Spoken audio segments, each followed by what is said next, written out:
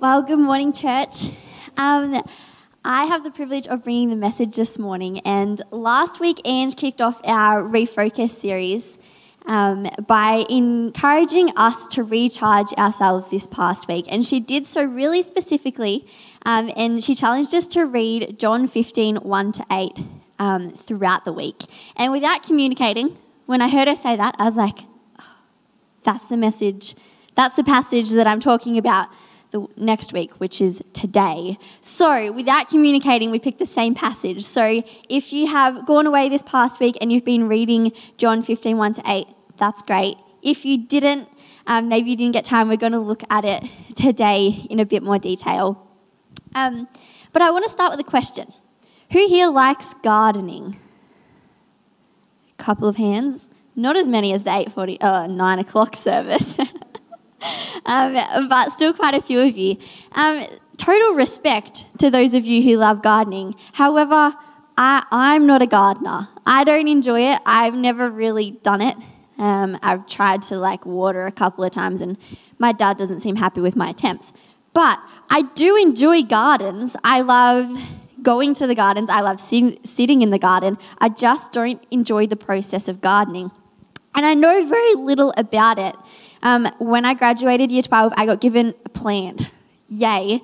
It was beautiful metaphor, and I gave it to my dad because I didn't know how to look after it. To show you just how little I know about gardening, this is a picture of a plant called a bird of paradise. Do you know it? It's quite popular. Well, for so long, I loved this plant because I was like, if there's a bird out there that looks like this, it's coming. If there's a bird out there that looks like this, that's pretty cool. I really like that bird. I really like the plant. Except literally a couple of months ago, I was scrolling through Facebook, and this idea of this bird was completely broken because I found out that there's actually a bird that looks like this. And that is why it's called a bird of paradise. Now, it's still a nice plant. It's just not quite as cool as the one I thought it was. Anyways, I don't know a lot about gardening. However, unlike me, my boyfriend's parents are really good at gardening. They love it and they have a beautiful garden. And I was walking up the front steps to their house one day, and there used to be a massive tree to the right. And as I was walking up, I was like, where's the tree gone? It's pretty much gone. All that was left was the stump and a couple of branches. There's a picture of it there. There were no leaves, hardly any branches. I was like, what's happened to the tree? So I walked in and I said, what have you done to the tree? And they're like, oh, not much. We just pruned it. And I was like, okay, I've heard of pruning before, but I looked out and I was like, I don't know if you've pruned it or killed it. It looks pretty dead to me. And I could not imagine this tree ever bearing new leaves. I couldn't imagine it growing. It just looked dead. However, a couple of months later, I really regretted thinking that because as I walked out of their house, I noticed that the tree now looked like this.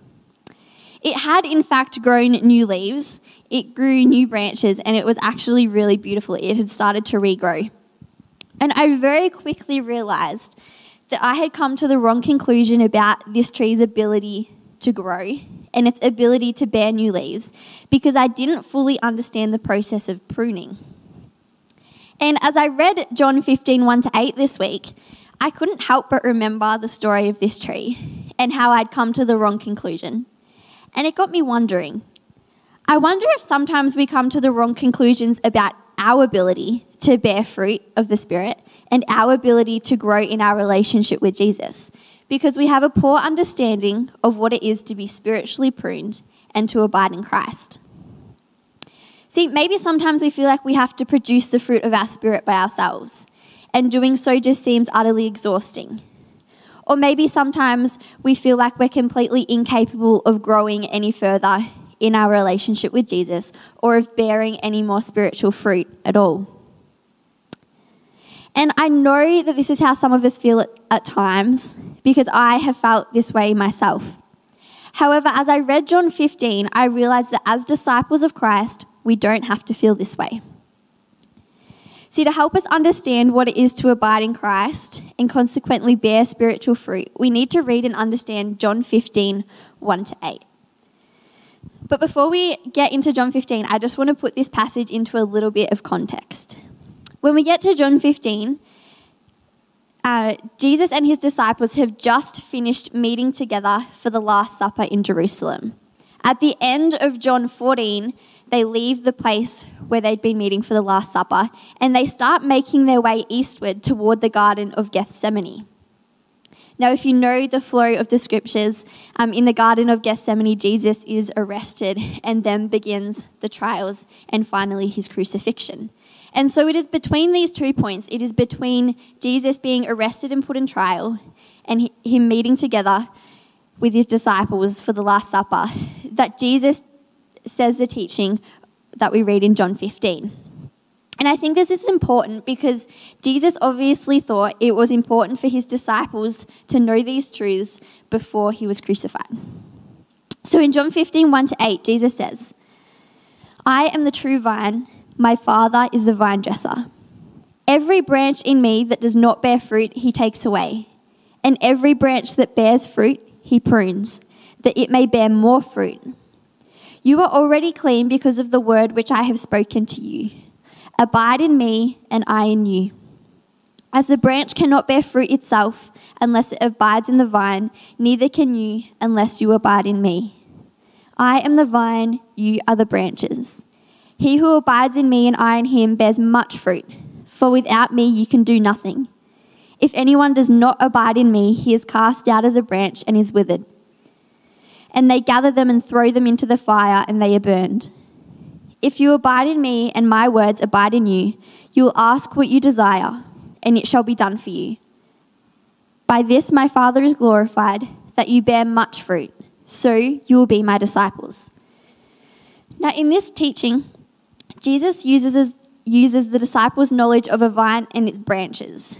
Now this is something they would have been familiar with, and he does it to illustrate the relationship between God, Jesus, and Jesus' followers.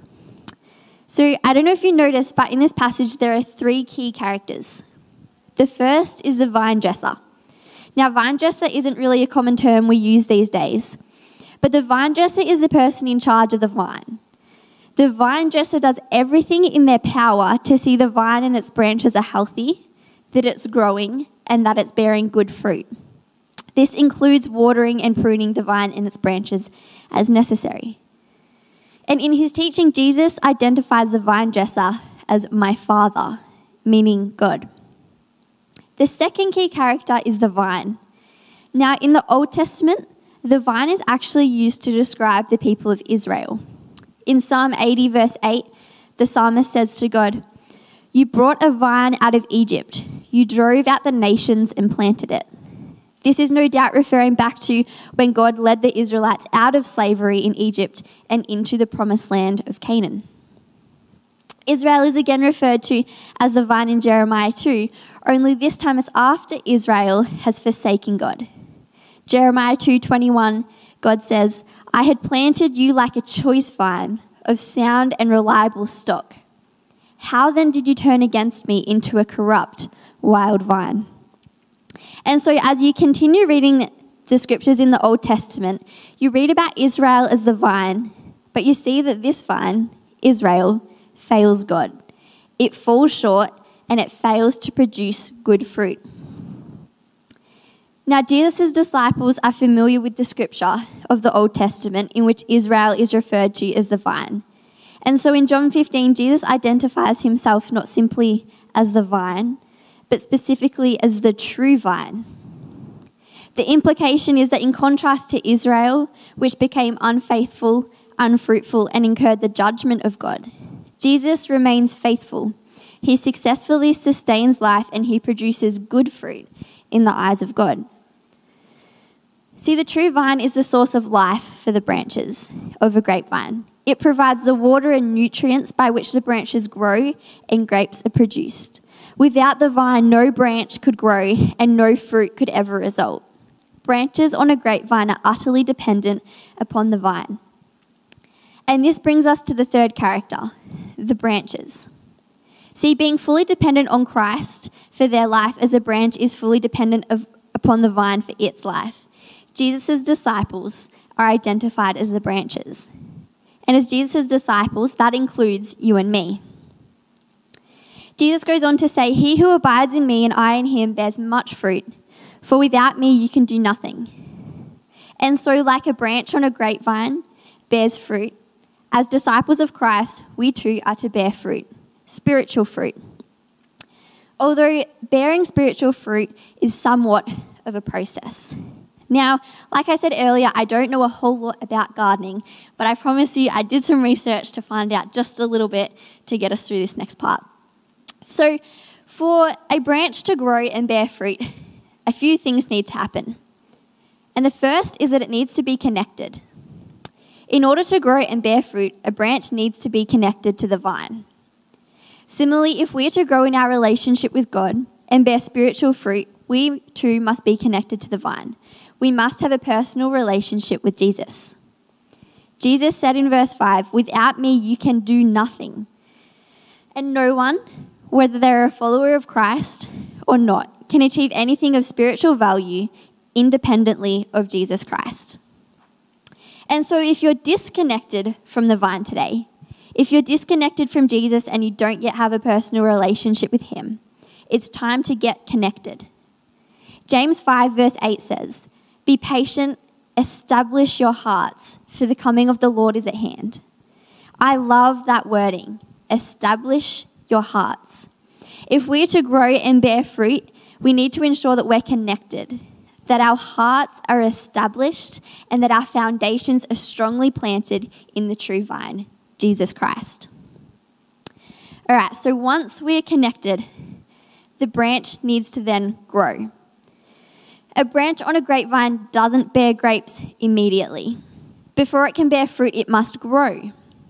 And it grows by remaining connected to the vine so it can receive energy and nutrients from the vine every day. Only if you've ever grown a plant, the growing process is often very slow. It requires perseverance. And as we stay connected to Jesus through prayer and praise or the reading of God's word, we begin to grow in understanding and in our relationship with him. But it takes time. It takes perseverance on our behalf.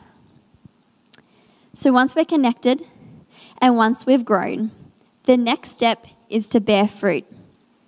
See, once grown, the branch begins to bear fruit, but not just any fruit. Branches bear the fruit of whatever plant they are a part of. Now, like I said, I don't know a whole lot about gardening, but I do know this. An apple tree will not bear grapes, and a grapevine will not bear apples. Because branches bear the fruit of whatever plant they are a part of. An apple tree will bear apples, and a grapevine will bear grapes.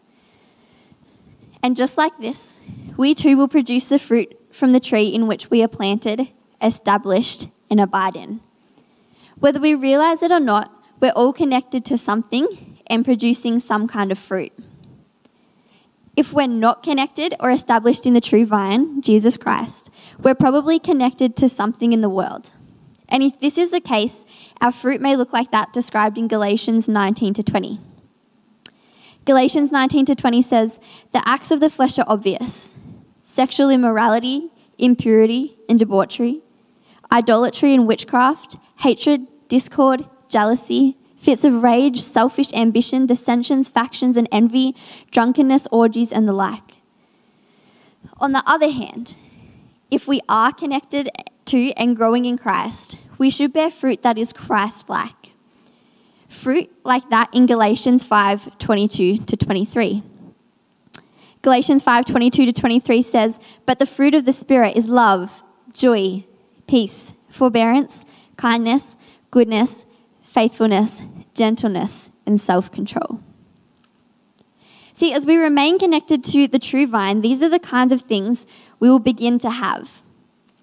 And we won't have them because we try to fake them or we try to produce them out of our own strength, but because these are the kinds of things that we naturally bear from being connected and growing in the vine. Now, once we're connected, we're growing, and we're bearing fruit, it seems like a pretty good place to stop, right? But this is not the case, because bearing fruit is not the final part of the process. Next comes pruning. In verse 2, Jesus said, "Every branch in me that does not bear fruit, he takes away, and every branch that bears fruit, he prunes, that it may bear more fruit." Now, when it comes to our own spiritual growth, this is a part I think we often try to hide from or leave out. I know I do this myself at times. Because this part of the process can be messy and it can be uncomfortable. But this part of the process is also necessary. See, in my research, I found that pruning is actually important for the continued growth of plants. Pruning does a couple of things. It removes dead wood to ensure that living branches receive the maximum amount of energy and nutrients it can. It removes unnecessary foliage from the branches so that they have room to grow. It allows the vine dresser to reshape the branches to ensure they go where he wants them to go. Pruning also allows the vine dresser to improve the health of the plant, to reduce the risk of harm from falling branches, and to increase yield and quality of fruits produced. See, well, I couldn't see it at the time. When Cinder and Glenn pruned their tree, they knew exactly what they were doing, and they knew exactly what that tree needed in order to continue to grow and bear new life. They knew it was necessary. And that's because pruning, although it's messy, is necessary for continued growth. And I wonder if, when it comes to our faith, if we've stopped growing or bearing fruit, and if we are in need of some kind of pruning today. Maybe we need to let God remove the unnecessary foliage in our lives, to remove the things we have been hiding behind. Or maybe we need to let God come in and remove the dead wood in our lives, to remove our sin, to cut away the dead offshoots that risk spreading into the rest of our lives and ruining them. Maybe we need to let God reshape us, to redirect us in the way that he would have us go. Maybe we need to get rid of the things we have crammed our lives with so that there is room for us to grow in the things of God. Now, none of these things sound very comfortable. In fact, they sound rather scary and painful, and they sound like change, and so often we don't like change. However, these things are necessary because without pruning in our lives, we will stop growing in our faith and we will stop bearing good fruit. One of the ways we can ensure we continue to grow in our relationship with God, to be pruned by God and to bear good fruit, is to abide in Christ. In John 15, verse 4, Jesus says, "Abide in me and I in you. As the branch cannot bear fruit of itself unless it abides in the vine, neither can you unless you abide in me." But what does it mean to abide in Christ? Because as I first read these words this week, I didn't fully understand what it meant to abide in Christ. I did a little bit of research and I found J.C. Ryle, and he explained it like this. To abide in Christ means to keep up a habit of constant close communion with him, to be always leaning on him, resting on him, pouring out our hearts to him, and using him as our fountain of life and strength, as our chief companion and best friend. To have his words abiding in us is to keep his sayings and precepts continually before our memories and minds, and to make them a guide of our actions and the rule of our daily conduct and behaviour. And so from this we see that to abide in Christ means to be continually connected and constantly dependent on Christ. So my question for us this morning is, are we abiding in Christ? Are we continually connected and constantly dependent on him for everything? Or are we disconnected and subsequently trying to grow and produce good fruit out of our own strength? This passage in John 15, 1-8 teaches us that as disciples, we should focus on abiding in Christ. And that as we abide in Christ, Christ abides in us. And as we do that, we will naturally bear fruit as a part of the process. We read John 15, 1-8 together at the 6 p.m. service last week, and we just sat in it for a little bit. And then after we'd read it, we had a time to share. And somebody shared this. They said, this passage reminds us that we don't have to bear fruit fruit to be connected to Christ, but rather by being connected to Christ, we're able to bear fruit. We don't have to bear fruit out of our own strength. See, our primary jobs as disciples is not merely to do good deeds, to get things right, or even to produce good fruit. Our job is to focus on and abide in Christ. And as I spent time reading and looking into John 15 this week, I literally felt a weight lift off my shoulders, and I felt renewed. And I hope today you do too, because this passage reminds us that not only do we not have to, but we cannot produce fruit by ourselves. We don't have to find or create the energy that we're missing to do good deeds or to grow in our relationship with God. As disciples, we simply have to abide in Christ. And I think that is something that each and every single one of us can do. As we finish today, I want to encourage you to purposefully spend time abiding in Christ this week. Now, I know there are a number of ways you can do this. You might abide in Christ through the reading of God's word, or you might abide in Christ through worship. But I really want to encourage you and challenge you to spend time abiding in Christ this week by spending more than 5 minutes in prayer each day. To spend just 5 minutes out of your 24 hours each day in communication with God. Time specifically focused on Him. You can use your prayer time to praise Him, to ask Him to prune you, to ask Him to grow you. I'm not going to tell you what it is you have to pray about. I'm simply going to ask that you spend time praying. Now, I know for some of you this will be easy. Some of you may love praying. Some of you may spend hours praying a day. But for others, spending purposeful time in communication with God can be a challenge.